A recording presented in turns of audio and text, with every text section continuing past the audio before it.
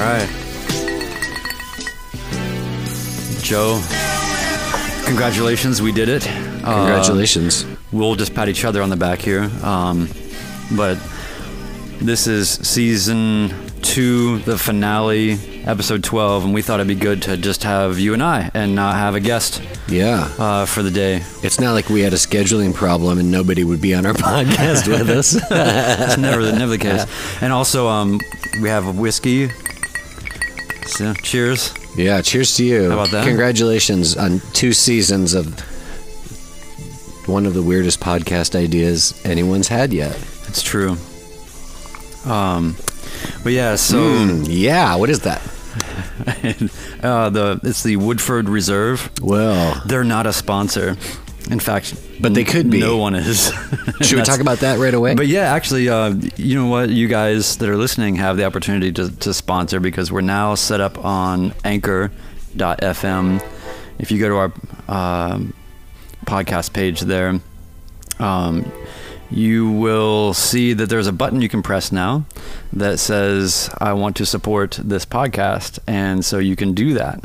And the cool thing about it is you can, give $1. You can give, if you're Conor McGregor and you want to just chip in just something you're not going to notice, you can just do like $5,000 or something. But yeah, so if you just go to anchor.fm/Art Fight Podcast, you'll see a button that says support this podcast. And when you click on that, you will see options for a monthly contribution. And literally you can do it for 99 cents. And we figure we're getting, several hours of content a month. That might be, it'd just be nice to sort of see, some energy coming back. Because if we can get like, right. If imagine how rich we would be if we just got, say 1 million people to give $1. Right. Then we would make $1 million a month. Right. And so, imagine how many hours of podcasting that would buy. For $1 million a month. For $1 million a month, we could get anybody to come on this podcast because we could just say, hey, we'll grease the wheels a little bit. Yeah, and we'll have celebrity guests, and we will do the podcast in your shower. Something like it doesn't matter. That, yeah. That's another thing too. I mean, really, I don't know how that works, how the support thing works, but if somebody wanted to use that as like a way to like introduce a sponsorship or something like that, I'd be interested in talking about that. If something we wanted to like have, sort of like underwriting the podcast, that'd be interesting. Yeah. Well, we've done zero work on any real concerted promotion or anything, and just letting sort of it get out into the universe. And I'm real happy with like sort of where we are, and I'm thrilled that people are listening. What we've done, Brian? We've worked on making a good podcast. That's what we've been worried about. Well, I don't know what the rest of these kids are doing, but we got a goddamn good podcast here, and there's a reason why. Well, let's not say it's good yet. Let's just say it's going all right. But no, I mean, it's just there's 24 of them. We can say that. Yeah, and we have often. I think over time, what's happening too is that people are starting to kind of get what we're doing. At the same time, we are starting to kind of get what we're doing, and so. The coolest thing is just getting feedback from people that basically say it's of some value to them, or it helps them in some way, or it has been entertaining or enlightening in some way. I mean, that's massive. I mean, for even just one person to listen all the way through to any of these things and get anything out of it is really fantastic, and it makes me feel almost as warm and fuzzy as this whiskey. Or that train operator feels, hopefully not with That's whiskey. A real train that's outside our podcast studios here in the Nation's neighborhood in Nashville, Tennessee. So, but yeah, so, again, anchor.fm/Art Fight Podcast, and there's an app too, but anyway, and there's a lot of cool things you can do if you actually have that app. You can leave us voice messages, and there's all kinds of other stuff that people can do to interact with what we're doing, but like I said, we just haven't really been talking about it very much, but we're just going to sort of launch that right away and just say, look, if you get any value out of it, that's awesome, but we're not going to make this some annoying fucking pledge drive either. So anyway, moving on from that, we just got done watching the Conor McGregor Khabib Nurmagomedov podcast. They have a new podcast. God, that would be the worst podcast ever. Maybe the best. They would just have to be. It wouldn't be mixed very well because they'd be talking over each other completely. You have to edit the shit out of it. But anyway, like it's when people sort of ask, what's your podcast or whatever, we say it's the Art Fight podcast, and what is that? Well, we talk to a lot of different kinds of people. We talk to artists, we talk to any kind of creatives, we talk to martial artists, and sometimes those martial artists have a real creative background, and we can kind of tie creativity and artistic sort of conversation out of their martial arts experience as well as their art experience, and then vice versa. We can talk to we'll talk to creatives or musicians or people that have no background, and it doesn't really matter. This is not an MMA podcast, this is not a martial arts podcast, and at the same time it is, because we keep correlating it back to that. And I think that and so by the way, thanks for the people that sent in questions for today. Pretty cool. Some of them were complete, as Khabib would say, number one bullshit, but very entertaining, just bullshit, hilarious questions. But we also got some very insightful and some very good ones. So anyway, we sort of put out the message earlier that we were doing our last episode of the season today, and a bunch of people responded because we sort of annoyingly were tooting our horns all day. But anytime anybody wants to interact with us vis-a-vis say Twitter at Art Fight Podcast on Twitter, or at Those Drones, which is Brian's account, or at Mighty Joe Nolan, which is my account. If you have, we would love to have questions to talk about every week. Or topic suggestions or whatever. We're cool with it. Or guest suggestions, anything. Yeah. Or just recipes or bad first date stories. Or like, have you ever heard of a website called Arrowhead's Vault? No. Arrowhead's Vault is a website where people write. They basically go under whatever category of drug they've done, and they write down what their experience was. So you can go there and read about all these different weird exotic drugs and what their experiences are. So you could give us one of those if you want. They won't necessarily talk about it on the podcast, but maybe. One thing at a time. So I'm going to do an Arrowhead's Vault about this whiskey in about 20 minutes. Yeah. So ultimately what we've been learning as we've been doing this is that there's something that kind of gets revealed as you just sort of charge in a direction, and I think that applies to really any creative pursuit. Anybody that I've ever related to creatively or artistically and had conversations around this, it's often the same philosophy, where anybody that's doing anything that's especially good at what that is, they just had to set off into a direction that was potentially or ostensibly towards that, and hit all the bumps and just go through the work. There's no mystery to, I think people try to make it more complicated than it is. So it's just cool to, for, you and I to sort of like set out on this thing and go, okay, we think that we have like an interesting fold here in the way that we relate, because we're both sort of members of the sort of Nashville art community in various capacities, and have accomplished a lot of different things, and also still want to accomplish a lot of things. And we have this kind of overlap with admiration for combat sports, and that puts us in a weird position at a lot of cocktail parties, because we're around libs, or whatever, which I think I'm probably so lib that I'm beyond lib, but anyway, I am. But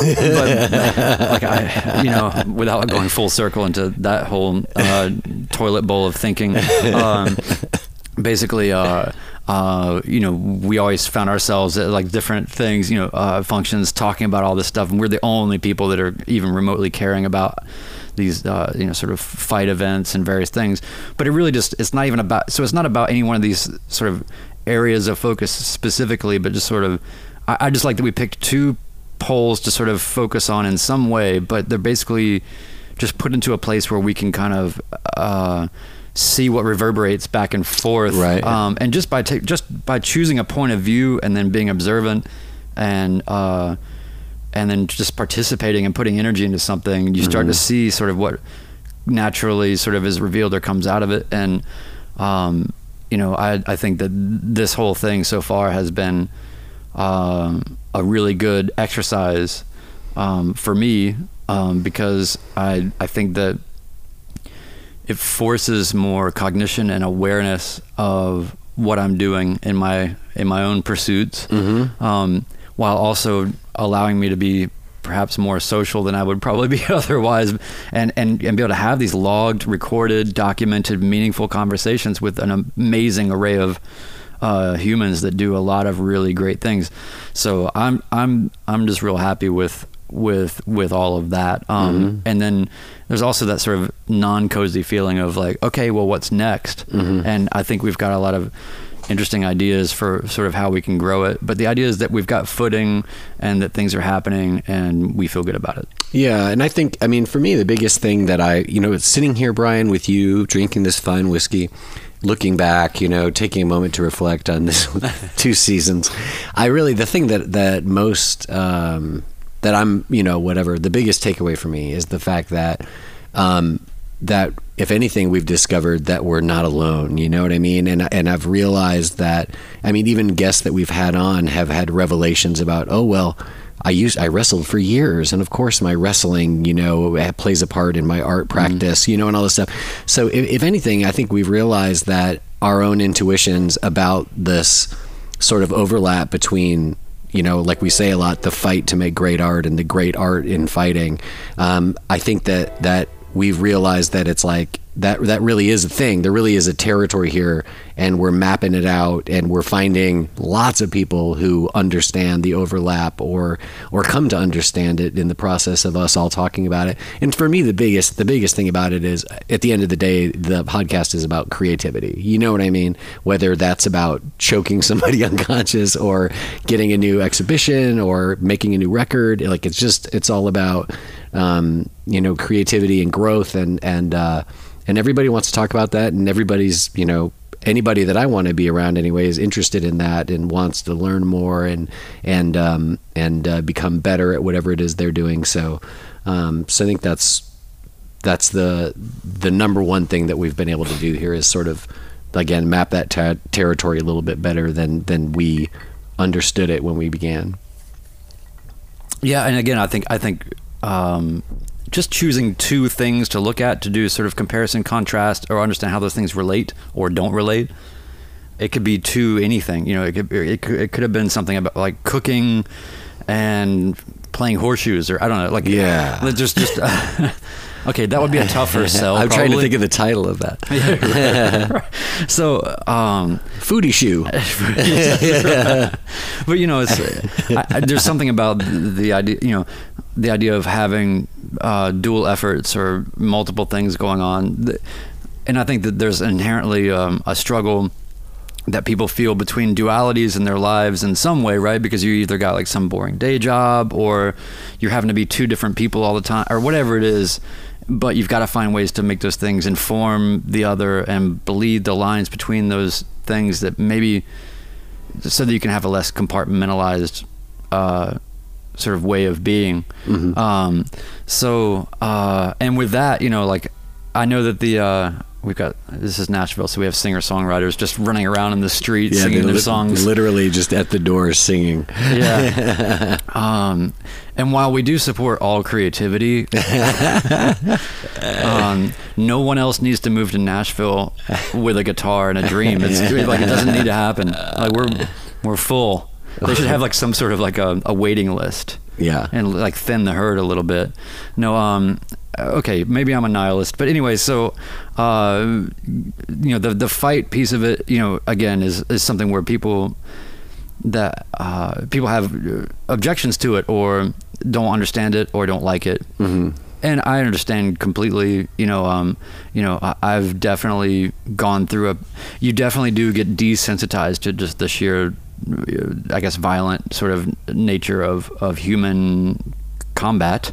But once you start to understand all the nuances, just like anything, then things begin to make more sense. And also these worlds of conceptual thinking and all this sort of open up. So even if you're not a participant in the martial arts, I think to just observe and see what's going on, and see how people adapt or how they form new kind of more resolute ideas about what they're doing, or they'll double down on maybe their roots and where they come from versus trying something completely new and getting outside of themselves, and those kind of philosophical sort of that kind of tapestry, I think, is just infinitely relatable to just life and what people are doing. So I find it really interesting, and I guess maybe that's a good segue to the first question that we got today when we put the word out.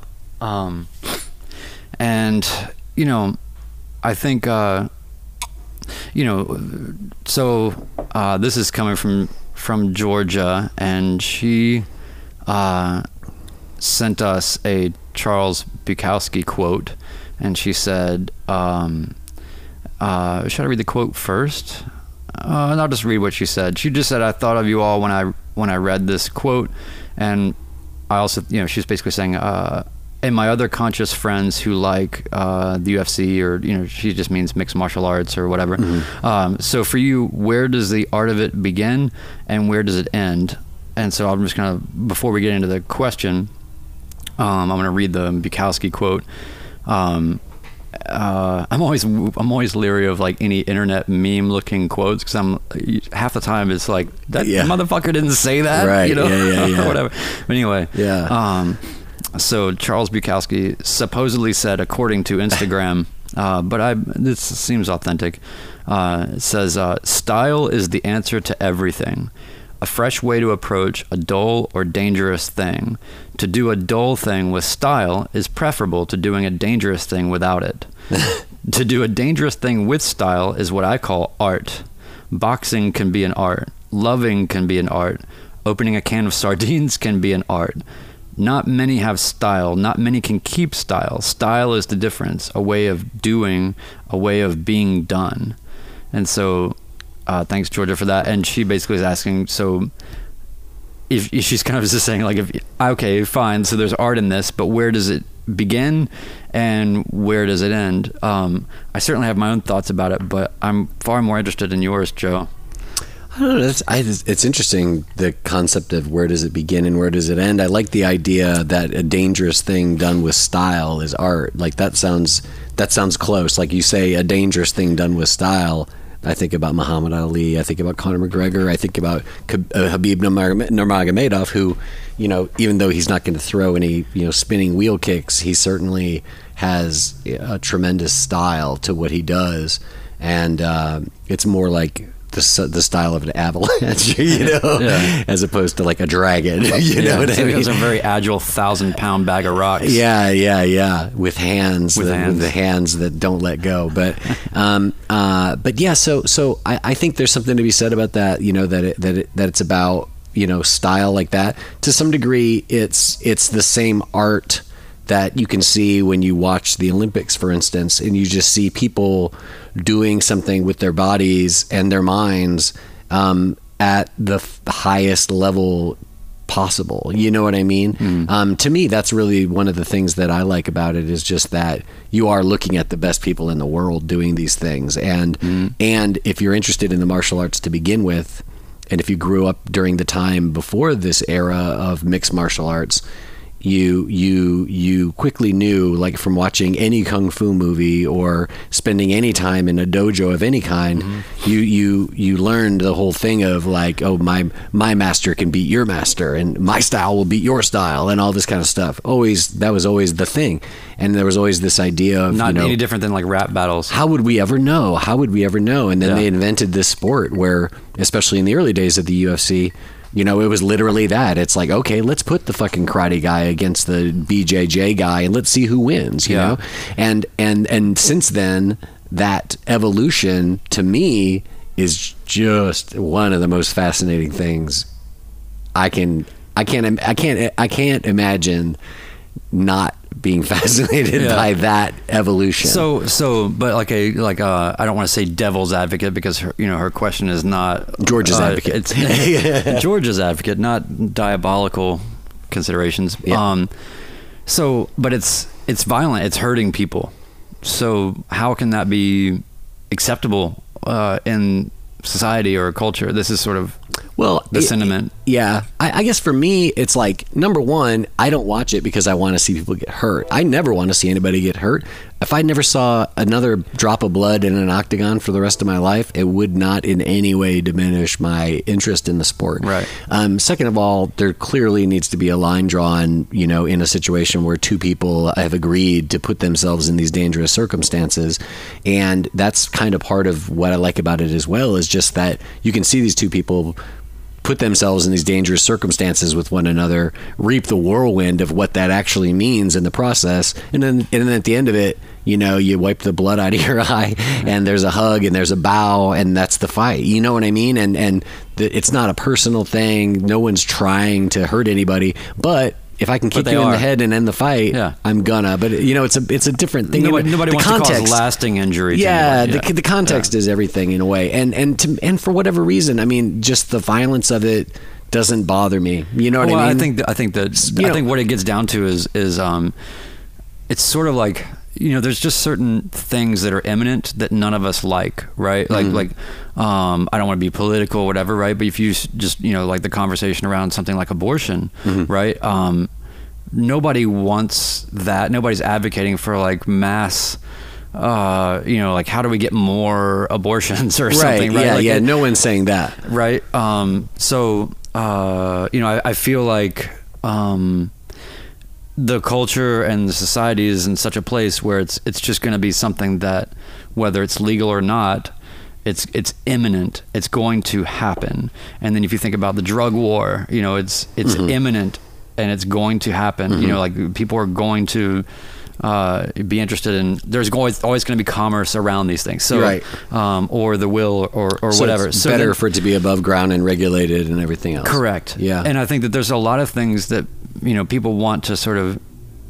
I think that human beings want to think of themselves in an aspirational way as a whole, as being greater or less animal, or more beyond the sort of ape mind or whatever, than what we really are. And that's good. Like we're built to, you know, there's a reason why we want to colonize Mars, or sure, like what is this weird primordial thing that we have that just possesses everybody, you know, nothing feels warmer and fuzzier than when people say like, I just want to have a better life for myself and my children, and I want them to have more than I did. Yeah. Like, but nobody ever questions why. I'm not saying like you want your kids to do. Why is it not okay for your kids to do just as well as you did? Fine.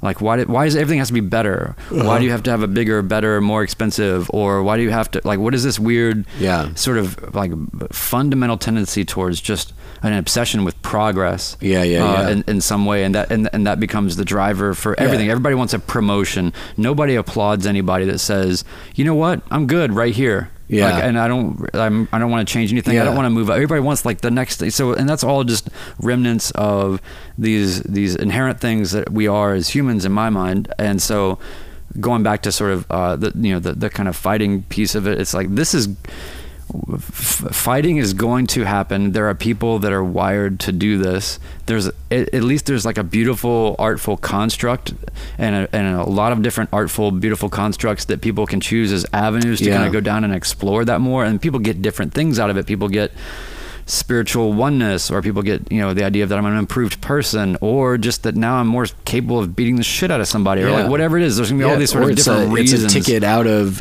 an economic situation where there are no other tickets. You know what I mean? And then look at football, right, or something, right? You look at these other things where people are being brutalized for profit or whatever, and put through all the, you know, it's still gonna happen. People are still gonna play football. So what do you want to do? Yeah, there's also the thing too of like, you know, no matter how, you know, how virtuous that aspirational concept is or whatever, which I think it is virtuous. I think it is good. I think we should be striving to be more than animals, right? But I would also say you're fooling yourself when you forget what you actually are. You know what I mean? Correct. And to me, it's like, you know, you talk about being wired to do it. Guess what? Everybody's wired to do it. Everybody has a fight or flight response, but most people don't want to have anything to do with that, or even conflict. They don't even want to be anywhere near. Yeah, most people don't want to talk to their boss about a raise, let alone watch two people fight for real. You know what I mean? Right. So that's part of it. I think for some people, it's just it upsets them because they just do not want to. They don't want to be around that ever. You know, and I think, but at the same time, like, you know, this lovely person that posed this question is not made of some utter fragility or oh no, right? So it's like, so no, she just makes fun of us all the time. So I guess, you know, I don't know. I just, there's no ultimate answer other than just to say, you know,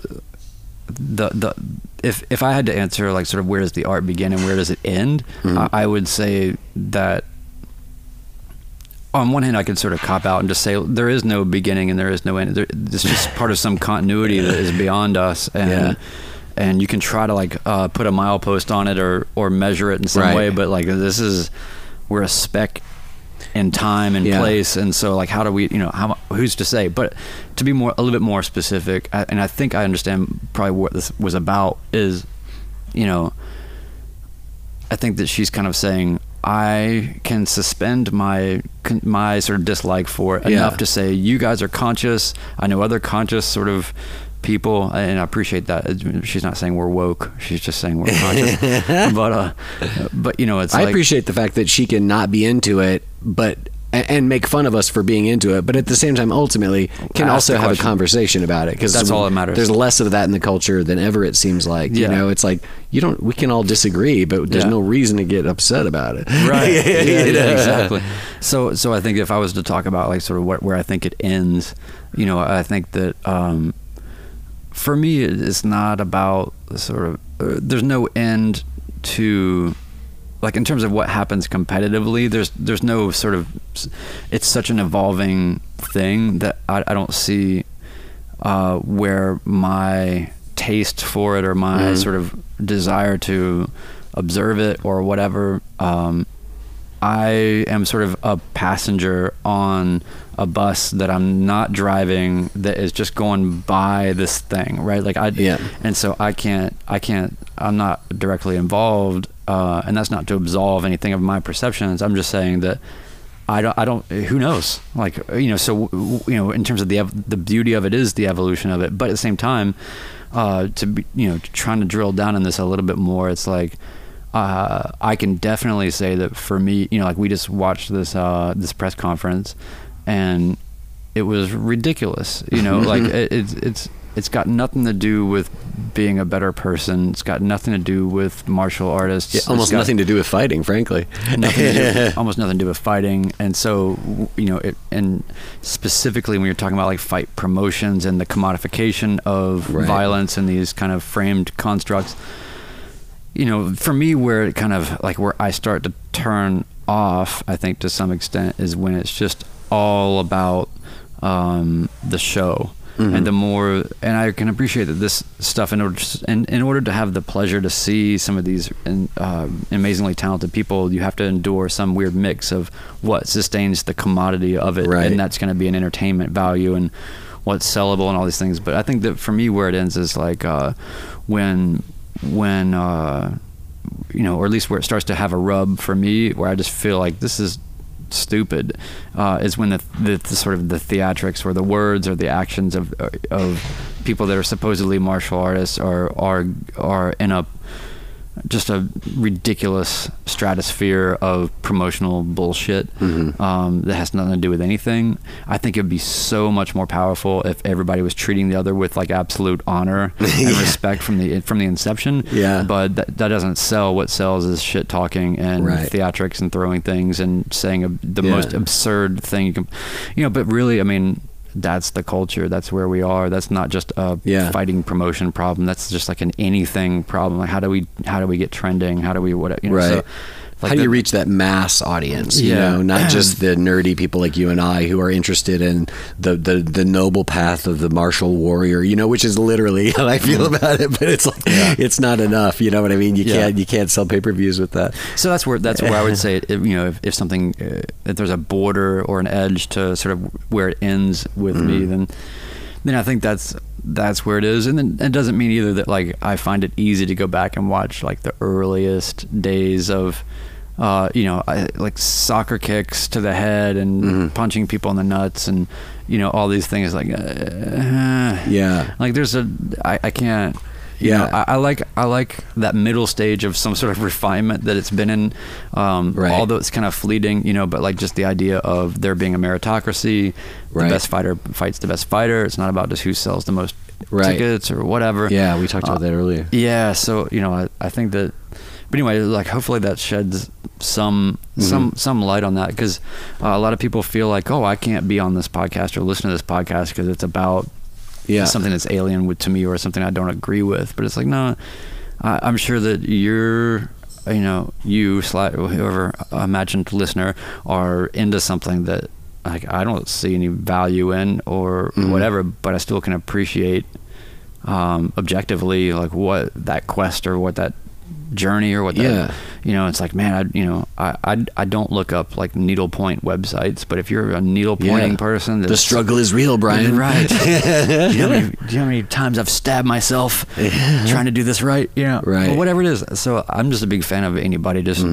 being in absolute pursuit of something, because I mean, I'll tell you right now, like the thing that just drives me nuts more than anything, and the worst thing that anybody can ever say to me is I'm bored. I just can't. Oh no, that's the worst.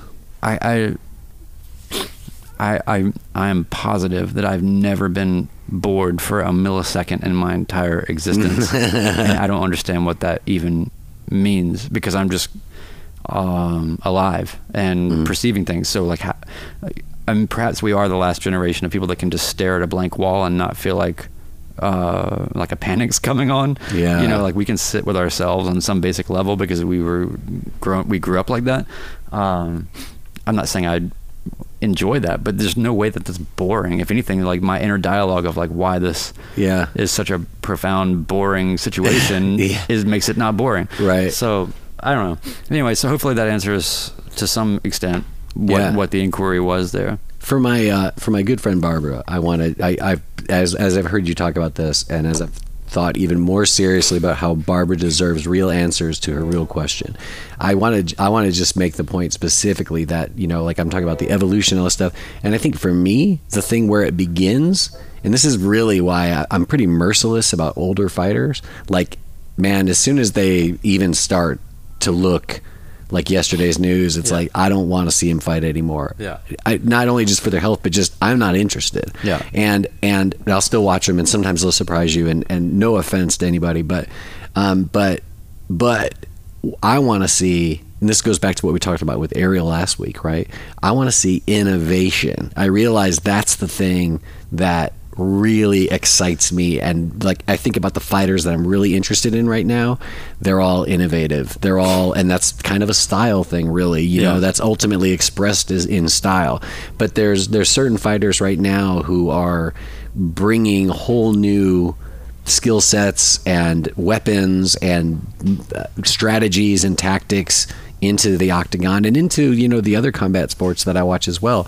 And I want to see that. I want to see the innovators, because that's when you're seeing the edge of the evolution of the sport as a whole. So that would be it for me. I would say innovation. You show me a guy or a lady, who's been able to bring something new and interesting to their journey that's turning into a challenging thing that's having an effect on the field. I'm interested in that for sure. Yeah, and there's also just like any sport ultimately is like the reflection of a culture, and what a weird circus mixed martial arts is, because on one hand you've got people whose shtick is basically to just suck up to Donald Trump as much as possible and say as many controversial things as possible, like Colby Covington, right? These kind of sort of PR hacks, that they're sort of running, and just saying the most objectionable things or homophobic things or, whatever, just stuff that does nobody any good, if only maybe themselves, in some perverse way. But then on the flip side, it's like, what an egalitarian, open, international, multicultural, global, very accepted, first openly gay female champion, you know, like just a lot of these other variables in play that are so. It's just such an exacting microcosm of exactly the broader culture in a way that is not, I don't want to say like theatricized, but nearly. Like, it's just sort of these weird sort of caricatures pop out of it that I think are interesting to note too. So I think that just by focusing on anything that is, you know, a sport in that way, especially one that is global and not one that's just American, you know, with so many divergent paths of influence and all that, you know, I find it just you know, intellectually like super stimulating to sort of see how all those dynamics play out. So I don't feel like I need to be sort of defensive about it, but I just know that, you know, if I'm working on music, I can definitely channel what I see other people doing in other areas of art or craftsmanship or anything, and to be like, okay, why did this particular fighter have this particular success after having so many struggles?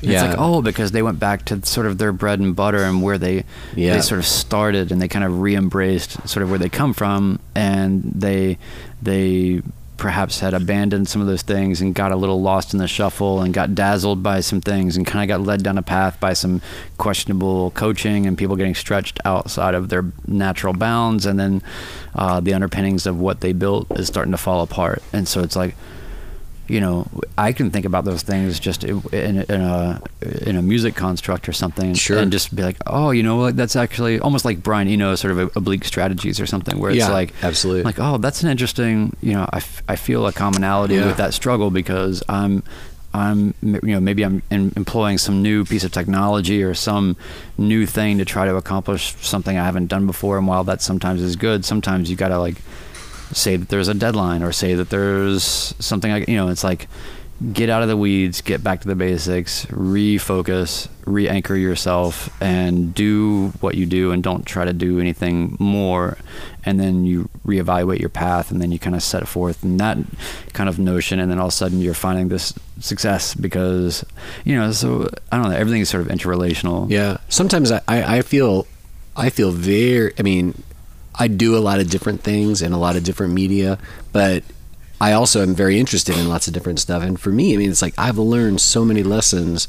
I haven't really quite pinned this down yet, but I've learned so many things from disciplines other than my own discipline that have helped me so much with my own disciplines. And I think the mechanism that's at play there is that, like, say, for instance, I'm working on some recording or whatever, right? So it's like, well, I could be studying more about audio engineering or reading about this producer and how this record was made or whatever. But a lot of times, let's say I was reading about like how a director directed a film, right? Yeah. Well, to me, like that's, you know, what a director does when he's directing a film, that's kind of the better part of what a record producer is doing when they're making a record. You know what I mean? But I think there's something about the fact that you're reading about a different medium, and, you know, people outside of that industry in a way where my perspective on the lessons they have is more objective. I can understand the lesson I'm learning from this chapter in the Martin Scorsese book about how the struggle to make, you know, Raging Bull. I can find the lesson in that much easier because I have no connection to it other than I love that movie and I love Martin Scorsese or whatever. But I got nothing riding on, you know, on this at all. Correct. You know, and so then I can sit really here. Objective. Yeah, it's super objective, and I can see the moral, not, you know, small m or whatever, but, you know, I understand like the you know, the struggle and how they overcame it in that context very clearly because I got no skin in the game. But then I can take that and go, okay, well, how does that work over here when we're in the studio on Saturday? And it's like, oh, okay. So, you know, the musicians are the actors. Oh, okay. You know, did you have what's the screenplay? Well, that's the songs we're recording. You know what I mean? And all of a sudden you can just sort of put it all together and you can see how you can apply the same principles in a different way because they're so recognizable outside of what you're doing. You know what I mean? Yeah. So I think that's something that certainly in fighting, you get the same, you can definitely find the same lessons and then lift them out and put them anywhere you want, you know, in terms of anything you're doing with your life. Yeah. I mean, you know, and I've said this before, but it's like anytime I've met any of my sort of mega sort of, you know, idols, you know, when I was younger, when I got a chance to meet, you know, Tony Williams or Elvin Jones or, you know, these legendary drummers, you know, played with Miles Davis and John Coltrane, and that's how they spent their lives. You know, what do they have to say? You know, and keeping my ears wide open and my time around them. And I just realized very quickly that these people do not talk about music. They talk about baseball. They talk about, you know, any number of film. They talk about any number of other things, and that variety of interest and all that, I think, is native to a lot of people that are very special or exceptional in their fields. And so to me, I got a lesson early on that it's okay to derive a lot out of, you know, or be informed by, to not feel responsible for having the influence of what you're doing be so married to the modality or genre or whatever, you know, to like, what is good is it going to help you? Like, how is it going to help you to just like, I'm only going to talk to other people that are like me, that are doing similar crafts as I'm doing. I mean, you have to do that on some level, and that's great, but I find a lot more value out of going outside of my realms. For sure. And that's why I kind of enjoy being terrible at things and starting new things. Which maybe we should segue into the next question that we got that was pretty awesome. It's fun to have questions, guys. You guys got to hit us up more with some of your inquiries, because it's fun to answer these. Yeah.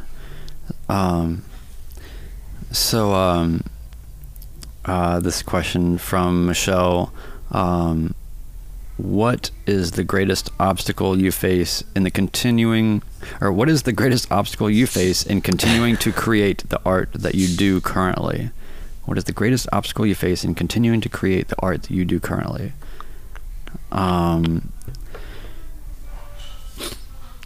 There is a writer's night happening right next to us. There's a writer's night happening outside. So it's actually on the other side of this wall. Gonna find my capo. So there's the answer to that. You a song. There's the most immediate answer to that question, which is the greatest obstacle that we have is that there's a writer's night happening 12 feet from where we're recording.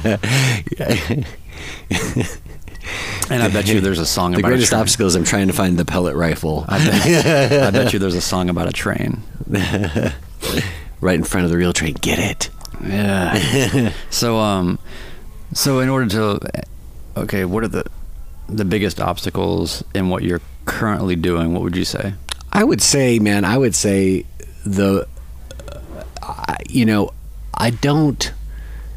I don't know if I'd even call it a big obstacle so much as I'd call it like a broad obstacle, because it just seems like the ongoing obstacle, right, that is just always present, seems to be, you know, keeping your practice sustainable, you know. And when I'm saying you, I'm not just talking about you, Brian, of course. I'm not talking about just the person listening at home, and I'm not talking just about myself.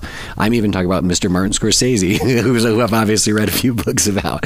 But one of the things that you find, the more you study other artists and other disciplines and other whatever, anybody in life really, it doesn't really seem to ever matter how successful you get, how famous you get, how connected you get, how respected you get.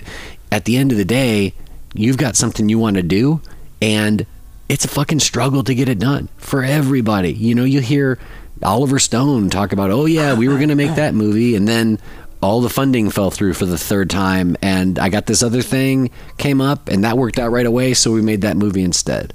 And it's like, man, oh man, like you could be the most successful director in the world and you still got to struggle to get the money to make your film. You know what I mean? You could have one of the weirdest, strangest podcasts in the world, and you got to, you know, come to your listeners and say you have a campaign to raise some funds so we can keep doing it. You know what I mean? So I feel like it doesn't matter what level you're at, that challenge never goes away. If anything, it's always there. If anything, it becomes greater. Yeah. Because the stakes get higher. Right. You know, imagine being somebody that's on the level of Scorsese. You know, it's like, think about how how much bullshit you have to sort out to even understand fact from fiction in your world. Like, you have all these people that are just saying that's a great idea, and it's just everybody's rolling dice and gambling millions and millions of dollars on whether or not you're going to make this, because or you're not a commodity at some point, and not even like a. So I don't know, like I would imagine that these are good skills to hone, not like sort of until you make it, but or whatever. Just you want. all the time. Just fuck the concept of like making it. Yeah. I hate that whole notion. If you're struggling to make your art, you've made it. Congratulations. Good luck. If you woke up today and had like 5 minutes to even have a free thought without worrying about starving or dying or having flies buzz around your head, you're pretty good. I think that's really the truth. It's like if you've gotten yourself into a position where you're really actually spending your time and energy working on a creative project, and you have no idea how the fuck you're going to do it, that's it. You're exactly where Martin Scorsese is right now. You're exactly in the same spot. Smaller scale, smaller audience probably, but you guys have the exact same problem. You know what I mean? It's just how it is. So, and that's okay. I mean, that's fine. Once you realize that, then I mean, to me, the thing to learn at that point is to say, well, what's your greatest asset? Your greatest asset should be your curiosity, your creativity, your ability to solve problems, which is all art is anyway. And then, maybe you can take some of those resources and put them on that problem. You know what I mean? What's the creative way around this? What's the creative way to get more eyes on this? Send out a press release. That's not totally creative. You can do that, but maybe there's a better way that'll get more attention on your thing, and maybe that'll attract more funding, or however it works. But I think that's always the challenge. You know. So what I mean? you were saying sustainability. So I mean, obviously economics play a part in that, but more you were kind of getting to something else there. So like in the immediate projects that you have, what would be like a more specific like barrier or challenge that you're having? I don't really know that I'm having any besides that. You know what I mean? Everything's coming up roses for Joe. In terms of my actual creative output right now, it feels pretty damn good. It feels pretty good. I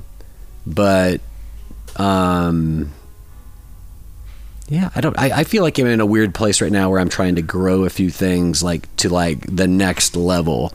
But I don't feel like the challenge of that, I guess the challenge of that more specifically is the challenge of sort of like the administrative part of being an artist, and like kind of how it's hard to deal with because it's not a skill set that I feel as at ease with as I, if you said go steal that guy's guitar and write a song right now, I'm on it. I'm on it. Right. If it said, I'm on it like gravy. Take this guy's financial statements and do his taxes. Yeah. That's a whole other fucked. thing. Yeah. And so it's like working out things like, applying for grants and submitting my work to like, possibly be in exhibitions and all that kind of stuff, or, whatever, dealing with, potential people who might or might not buy a photograph, that kind of stuff. Yeah. Like all that stuff is cool to be dealing with it, but all that stuff is also like sort of like it feels a little bit like I'm in a swamp, because if I don't do this stuff, then at least to the way it looks right now, it's like if I do these things and they're successful, then I can be doing these things on a higher level with more resources, with more opportunities, blah blah blah. But in the meantime, you have to actually do them. And if anybody's ever tried to apply for a grant, it's like it's kind of like fighting Khabib. You know what I mean? It feels like somebody's pushing you into a fence and just punching you in the throat. While talking shit about you to somebody else. Yeah. So it's a very kind of it's a grinding experience. So when it comes to grant writing, like if you were to like offer some tidbits of things you've learned to anyone else that's thinking about doing that in any capacity, what would you tell them? Here's the number one thing.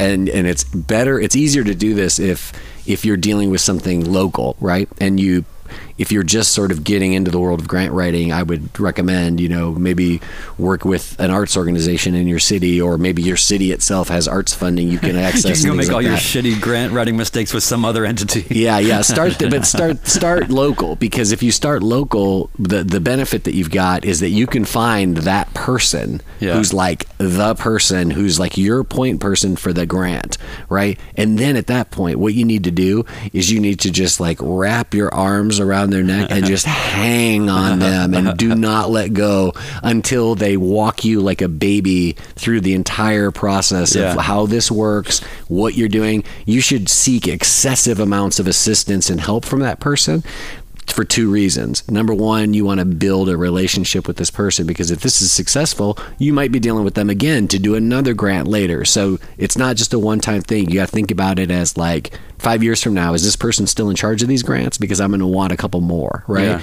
So build a relationship and just get that person to tell you everything about it. Here's the thing. They want to give you the money. They have to give you the money because they've got a budget. And if they don't spend that budget by dispersing these funds, that budget's not going to grow. It's certainly not going to go. It's going to go down if they don't do it. So they want to give the money away.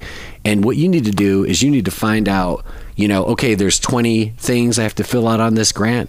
And I guarantee you, number 7 and number 11 are the only two that really matter. But you don't know that until you get that person to fucking reveal the secrets, right? And they will. They'll be happy to. But if you don't know that, you're just going to fill this out and hope for the best. And the truth is, man, there's always things where it's like this part here where you describe your vision for this thing, and this part here where you tell us specifically like how the public will benefit, or whatever it is, you know, or maybe this part here where you put in your resume, like if you don't have this, this, and this, we just will not even consider you for this grant. It could be anything. But those pressure points are going to be in that grant, and you got to get those people to tell you about it. And that's why, like I say, if you're doing something local and you can actually sit down with somebody and really build this relationship with them, it works better. So those are my secrets. Wow. Giving that knowledge up for free. When I'm happy to. If you think that knowledge is going to help you get a grant, maybe you could support the Art Fight podcast at Anchor. Or the Art Fight podcast. Art Fight podcast. This is great whiskey. This whiskey is delicious. It's working. So I guess for me, it's getting a little watery. For me, I'm trying to think of I think one of the challenges, I don't know if it's like the biggest, or I don't know how to quantify obstacles necessarily all the time, because sometimes I think the bigger the obstacle, the easier it is to sort of work through it. It's sometimes the more sort of nuanced obstacles or thorns that are the ones that just keep like that really drag you down, just snag you every time. You're like, what is going on here? You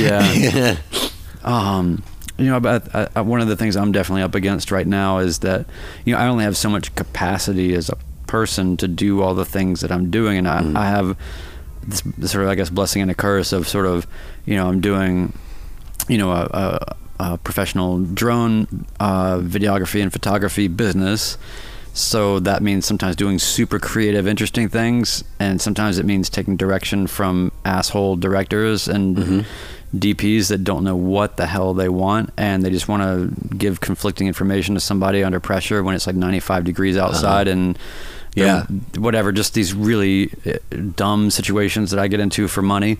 But then there's also sort of like so there's all facets of like sort of this kind of drone piece, you know, really trying to dedicate time to doing that more, to evolve the language of image making and a lot of these things that I feel like are important. I like that sentence. I put that in a grant, and so that's complete. That's grant language, man. Is that good grant words. All right, that'll get you a date with a grant. Evolve. I'm gonna look that up. So listen back later and write that down. So and then anyway, so there's that, but then there's also, you know, I'm doing some music scoring for a film, or I'm doing, you know, my own pursuits in those ways, or, you know, other things. I just have a lot of different things going on, but I'm fine with that. I've always had that. I like finding ways to sort of harmoniously sort of let those things feed each other. But where the challenge is, I think, is with capacity, and I think that you know, when I get to the point where there's two sort of problems. One is like, you know, freelance work is feast or famine. Like everything's just jamming and you're stacked up and you don't have enough horsepower to get through these things, and you press through and you get them done. And then, but you know, you put your head down, you get it done, and then by the time you pick your head back up and those things are done, it's kind of like crickets, because you haven't been doing any like business development or creating opportunities or whatever. So I think that's one of my challenges or obstacles, is not necessarily about the creative part, but just creating the I think that kind of speaks to some of the sustainable kind of pieces that you're talking about, because it's not just about like I just need to make more money. Yeah, it's just about like finding a way to sort of have the flow, the ebb of the tides of the work be a little bit less sort of full on and full off. Not to say that's exactly what it is, but it just kind of sometimes can feel like that. Right. I mean, it's a really weird thing to just be burning on deadlines and then all of a sudden wake up the next day and or a couple of days later and you're like, I don't have anything scheduled. I got no money coming in for the next. What is it, until this thing or that thing that's way down the road or whatever it is. Yeah. So I've been in that situation, man, and it's and me too. Like when I was producing records and making records, I would go full in like 16, 18-hour days for 2 or 3 weeks at a time. Yeah. And then and you have to. It's a producing records and making records is something where you're just so immersed. You're in a studio. You're in a bubble. Yeah. And you have to sort of allow yourself to be in that zone because that's how you're giving your all to the project. And so nothing was more. It takes so much attention. Yeah, nothing was more insular and bizarre than producing records for a living in that way. So I'm less sort of held to that now, but I'm familiar with sort of that dichotomy or that sort of challenge or whatever that problem is. But I think that the other companion piece to this sort of obstacle is, I've got people that are very interested in sort of like, hey, I just want to help out. Hey, I just want to work with you. Or, hey, I just want an opportunity to learn some things. Or, like, I'm not saying like exploitative intern bullshit, but I have a struggle trying to find ways to, because as soon as I say, oh, I've got some free time for a minute here, let me build some more, now I can work on my stock library or these other passive income streams or these other things. And then by the time I turn my attention to that, then something else comes in and it's like, shit, that's got to be my full attention back over here. Right. So I would love to have sort of like a background operation running that's like, a person or two people that are sort of vested in some way, but Yes, in a mutually beneficial situation. I'm not saying, but you're talking about an anarchist collective. Yes, or a cult. Yeah, exactly.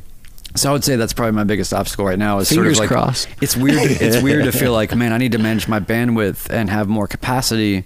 But when the sort of circuitry that you're connected to is made of this on-off switch of demand that just sort of shudders. And trying to find a way to have that be rhythmic and feel peaceful and a little bit more sort of bell curves to that sort of binary, would be good. And I don't know if that's, I don't really know if that's possible or whatever. It seems like you're just either madly surfing from one thing to the next and just trying to hang on for dear life, or timing of things just opens up, and then so I would say that's my obstacle, is just how do I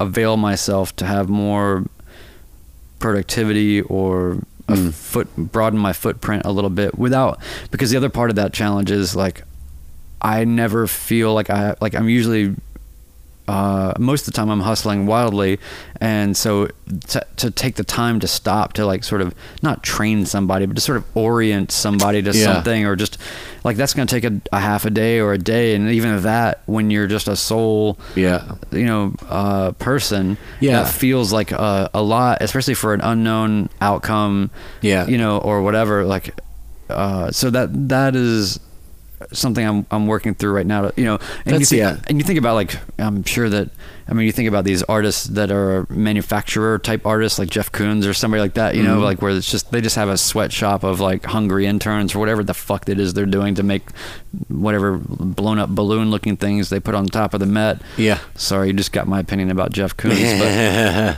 but Jeff Koons is great, but I know people that actually worked for him.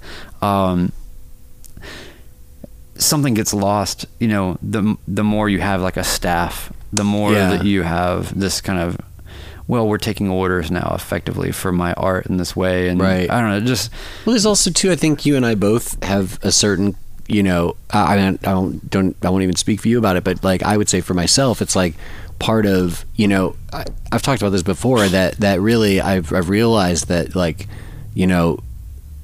it's not so much about what you're making, but it's about like how you make it, and how you make your art is informed by the values that you value. You know what I mean?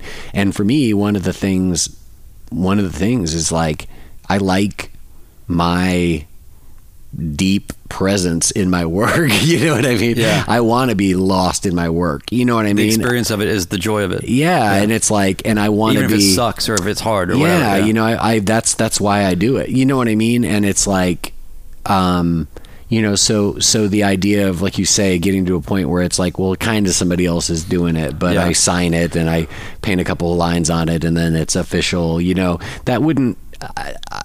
You know what I mean? I'm you know, I'm working on, you know, making the work and doing whatever to, you know, trying to, you know, find these various ways to grow the practice and sustain itself so that I can continue to be in the middle of the work. You know what I mean? Yeah, yeah. You know? And that's it. Yeah. So like for me, you know, people say, well, why don't you hire, you know, another drone pilot, you know, to go do those gigs that are, you know, kind of these real estate gigs or things that are maybe not so artistic or you'd like or subcontract those gigs to subcontract those things out or whatever, you know, so when people come to you, you can still stand behind it, but you're basically getting somebody else to go do that stuff that, you know, more so kind of like you know, in quotations, kind of like anybody could do. I mean, there's levels to this. There's levels to this game. There's levels to this game. There's levels to this game. But the thing is that I like doing the like more mundane pieces because then I can learn from like the idiosyncratic sort of like more painful things that, like in these situations that I don't give a fuck about, but like I can figure out skills or tricks or tweaks or, you know, whatever. I always end up picking up something where I'm like, I would have never figured that out had I not been forced to, being in this like sort of situation where I had to deliver something that is not core or central to what my sort of entire vision or thought or whatever is about. It's not my ultimate creative stuff, but man, going through those exercises and being put through some pain that you would ever not otherwise have is super helpful. So that's why I don't want to give up a lot of those things either right now. Plus also just, you talked about like administrative things, like that is the bane of my existence. I hate that shit. Yeah. And so the more you're just bringing people in, the more you're just sort of like, hey, did you get that done? Is this person happy? Like, yeah, it's rough. And I think too, it's like one of those things. It's a weird thing, you know. It's something that on some level I've learned that I can do those things successfully. And at the same time, it's just not something that comes naturally. You know what I mean? It's something that I've had to really sort of, you know, grind down and learn. And it's, you know, it's like I don't get up and jump out of bed. It's like I've got to go, okay, Joe, you're going to open up that web page and you're going to stay there for the next 20 minutes and you're not going to go open up a fucking bubble water or go look at a different website or look at your phone or, you know, go check the mail. You're not going to do any of that shit. You're just going to stay here and do another 20 minutes on this. And you're going to like it. And you're just going to get it done. But I've got to sort of like chain myself to it and stay there and do it. Or because I can't want to do it because I don't want to do it. But I do know that I want to be on the other side of it. And I can't get there without going through it. Yeah. I mean, you know, you see people all the time also feeling like that there's, you know, that sort of imposter syndrome kind of a thing where, you know, I think anybody that's sort of pursuant to something has these feelings from time to time of like, you know, when am I going to sort of arrive? And in the meantime, I'm not going to feel like I'm real. And I just wish that people would let that shit go. It's so like, there should just be nothing to do with, like, identity has nothing to do with, I don't know, like it's just, that's based on some vanity concept or something. Yeah, it's like capitalism, I think, is the big thing. It's just like a thing of like, oh, if you're not making a bunch of money and getting a bunch of attention, then somehow it's not successful. And it's like, well, that has nothing to do with whether your art's good or not. That's you know exactly what I mean? Right. Never has. I mean, look at, you know, my friend Vincent van Gogh. Nobody gave a shit about him. There's a new Julian Schnabel movie about him starring Willem Dafoe as Vincent van Gogh.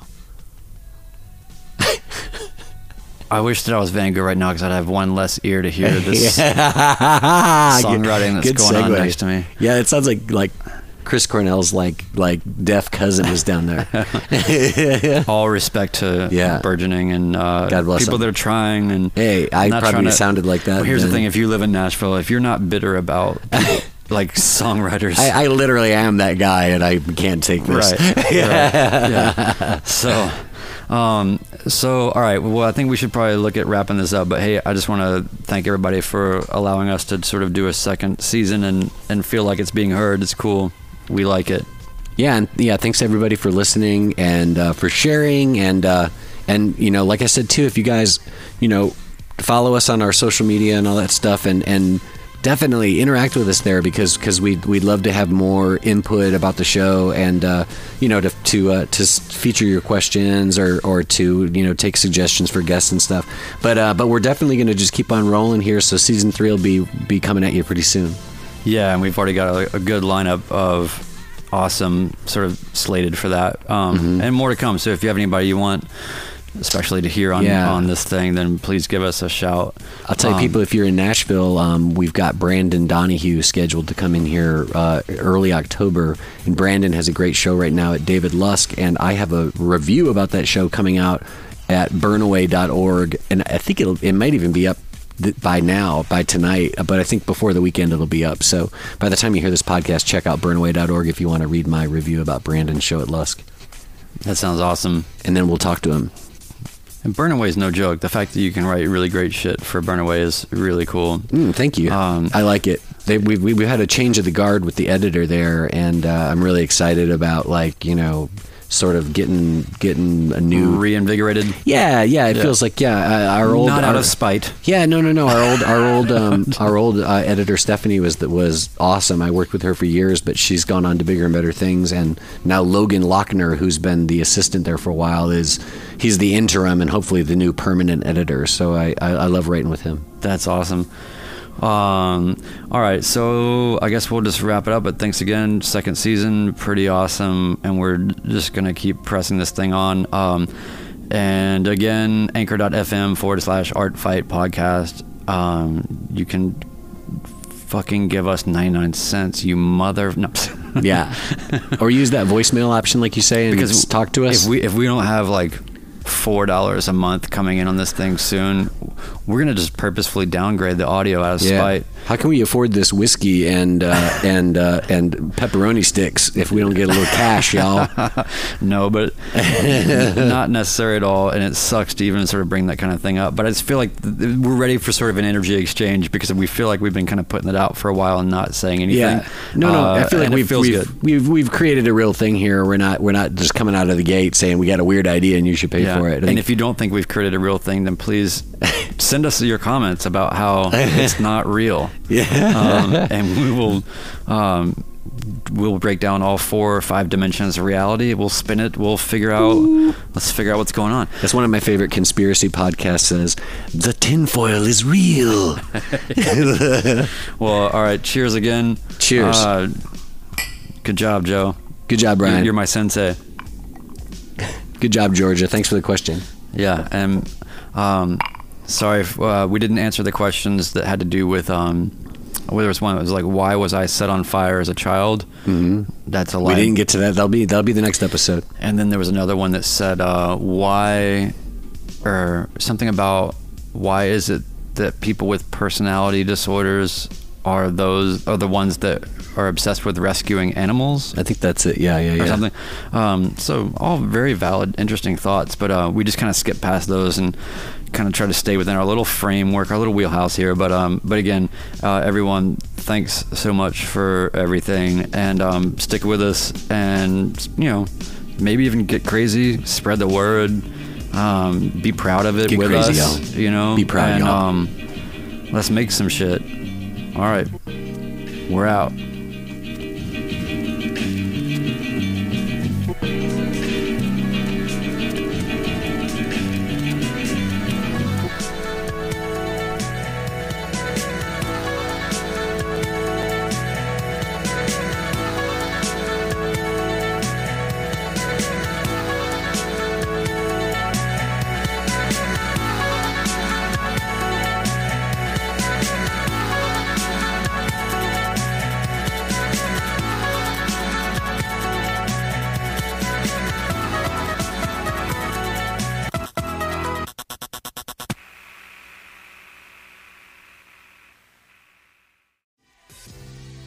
Okay guys, I love the Art Fight podcast, and I listen to every episode even though I am a robot trying to sound like an actual person.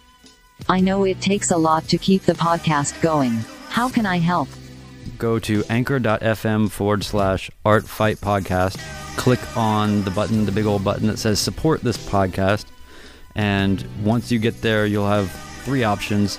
You can just choose the lowest level. You're going to pledge 99 cents a month to our production and help us out. Again, anchor.fm/Art Fight podcast. Click on support this podcast. All right. Thanks, everyone.